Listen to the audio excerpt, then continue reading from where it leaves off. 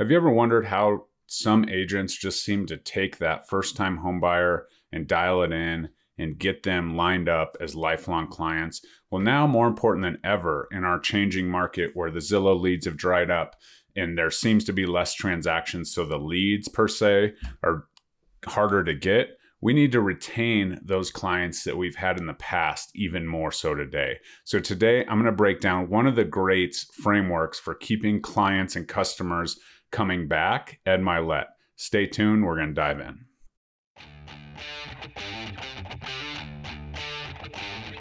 Welcome to the Real Estate Agent Playbook, helping you win at the game of real estate every day. Here is your host, Jeremy King. We must know the value of our product. So we must have that market knowledge. This is something that if you're following me, you're new to the channel, whatever, this is something that I talk about a ton. I'm very well versed in what's going on with our market. He gets stats from, key title people, key lenders, but also provide a pretty good boots on the ground, calculation of what the market is, my opinion of that. So once you bring all of that together, you have a very good standard base. And some of you may not be in the Denver market, may not have access to, the Nicole Ruths and Megan Allers of the world who are dropping amazing knowledge, helping us build our businesses every single week.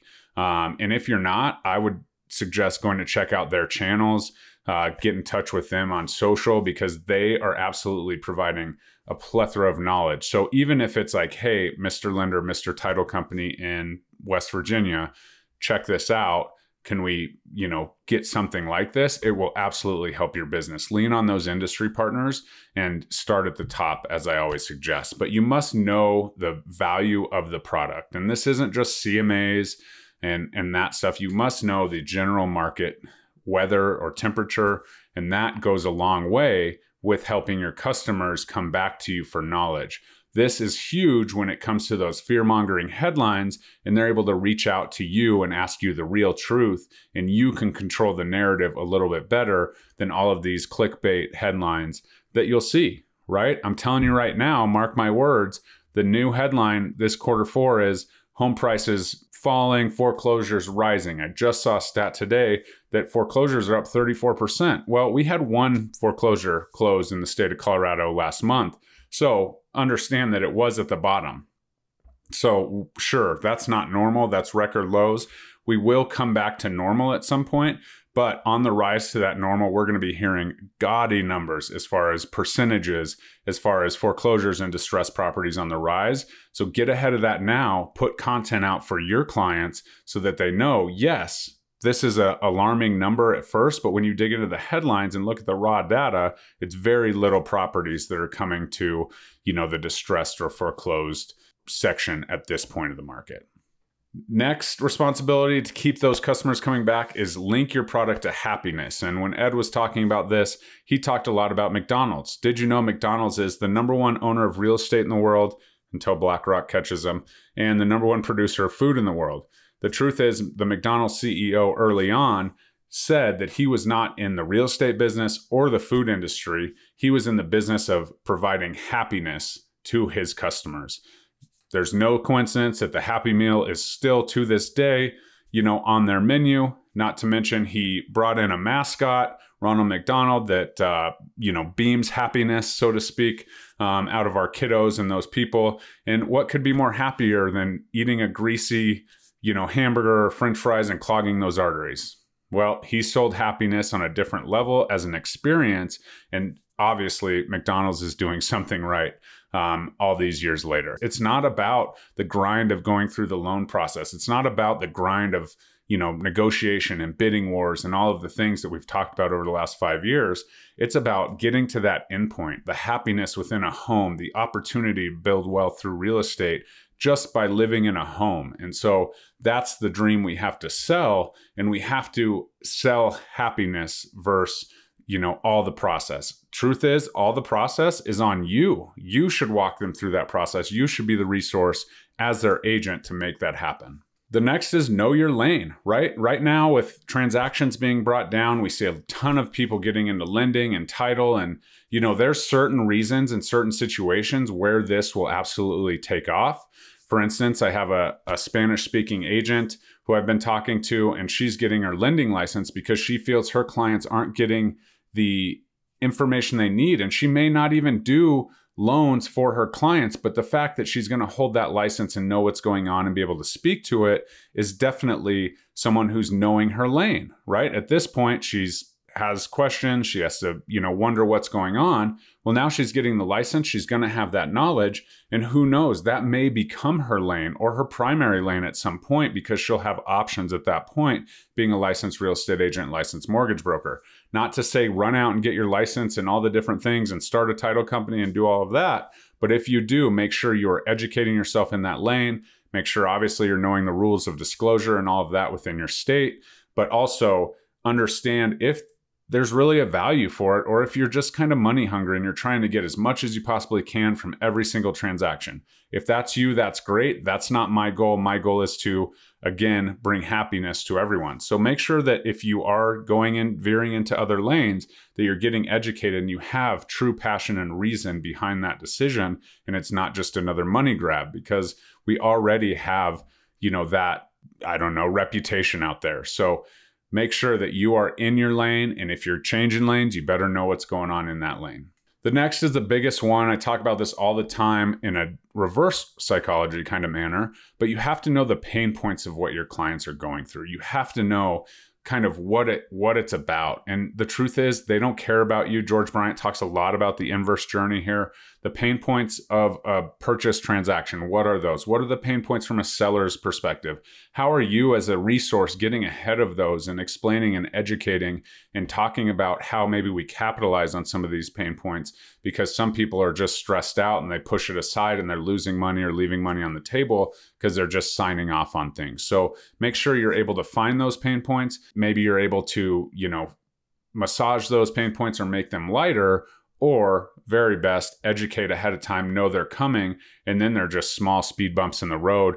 They already know it's coming. They already know, what's going on in the title commitment, what it is, instead of it just being a confusing document that they're reading. They have to ask you, get ahead of it and explain what's coming and what it means. And so that's absolutely key, is identifying those pain points. Where does it suck? Right? I do a pretty good job of this in my transaction, where I'm saying, okay, we're under contract, earnest money inspection.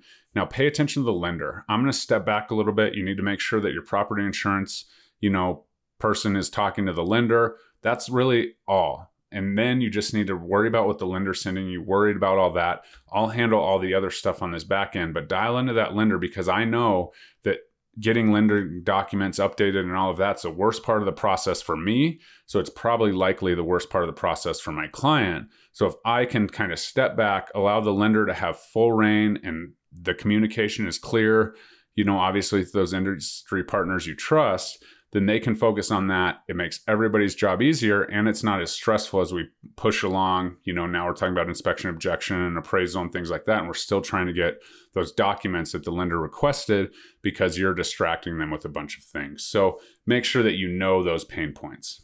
Next, kind of along the same lines, it's not about you. The client must be the star. If they've signed a contract, if they're under contract to buy a house, they don't need to know any more about you. They've already committed to you. So this is really the inverse journey. Make your clients the star. Understand that this is a very important thing. You may close 50, 60 transactions, 100, 200 transactions a year. They probably likely close one, unless they're on the investment side. And if they're on the investment side, you better be propping them up, because they absolutely are your star if they're continuing to do multiple transactions with you.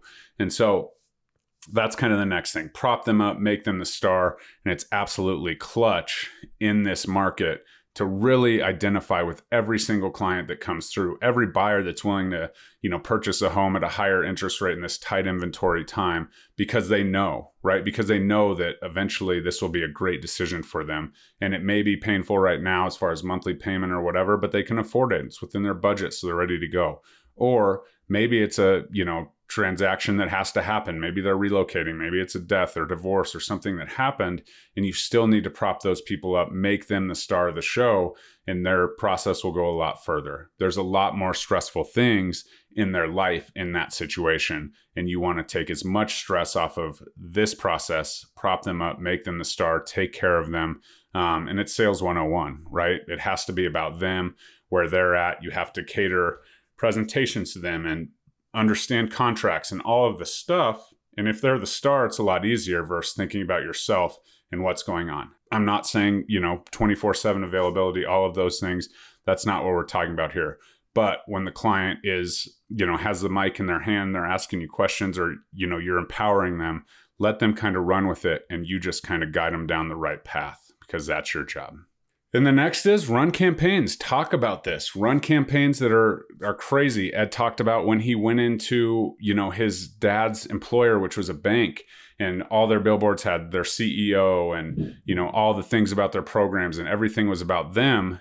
And kind of going back to the star point, he said, why don't you put your stories up there, your clients' stories, put those up there and see how it changes. It completely changed the entire bank forever. One of the largest banks, in California at this point in time, according to Ed Mylett, which probably knows his deals on banks, but that's part of it. But you run campaigns, you must advertise, you must market. And I'm not saying, throw a bunch of money at Facebook ads and things like that.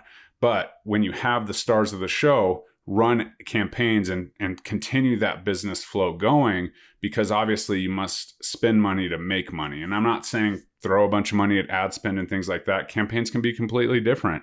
They could be, email campaigns or, donation campaigns or events or whatever you do to kind of nurture and retain your clients. Make sure that you're keeping up to date with those and you're keeping them modern, right? We don't want to be doing that thing, handing out the old notepad with our, professional photo on it or whatever, like we used to be doing. So make sure that you're running campaigns that meet your audience, your target avatar, something they need, and where your advertising money is going.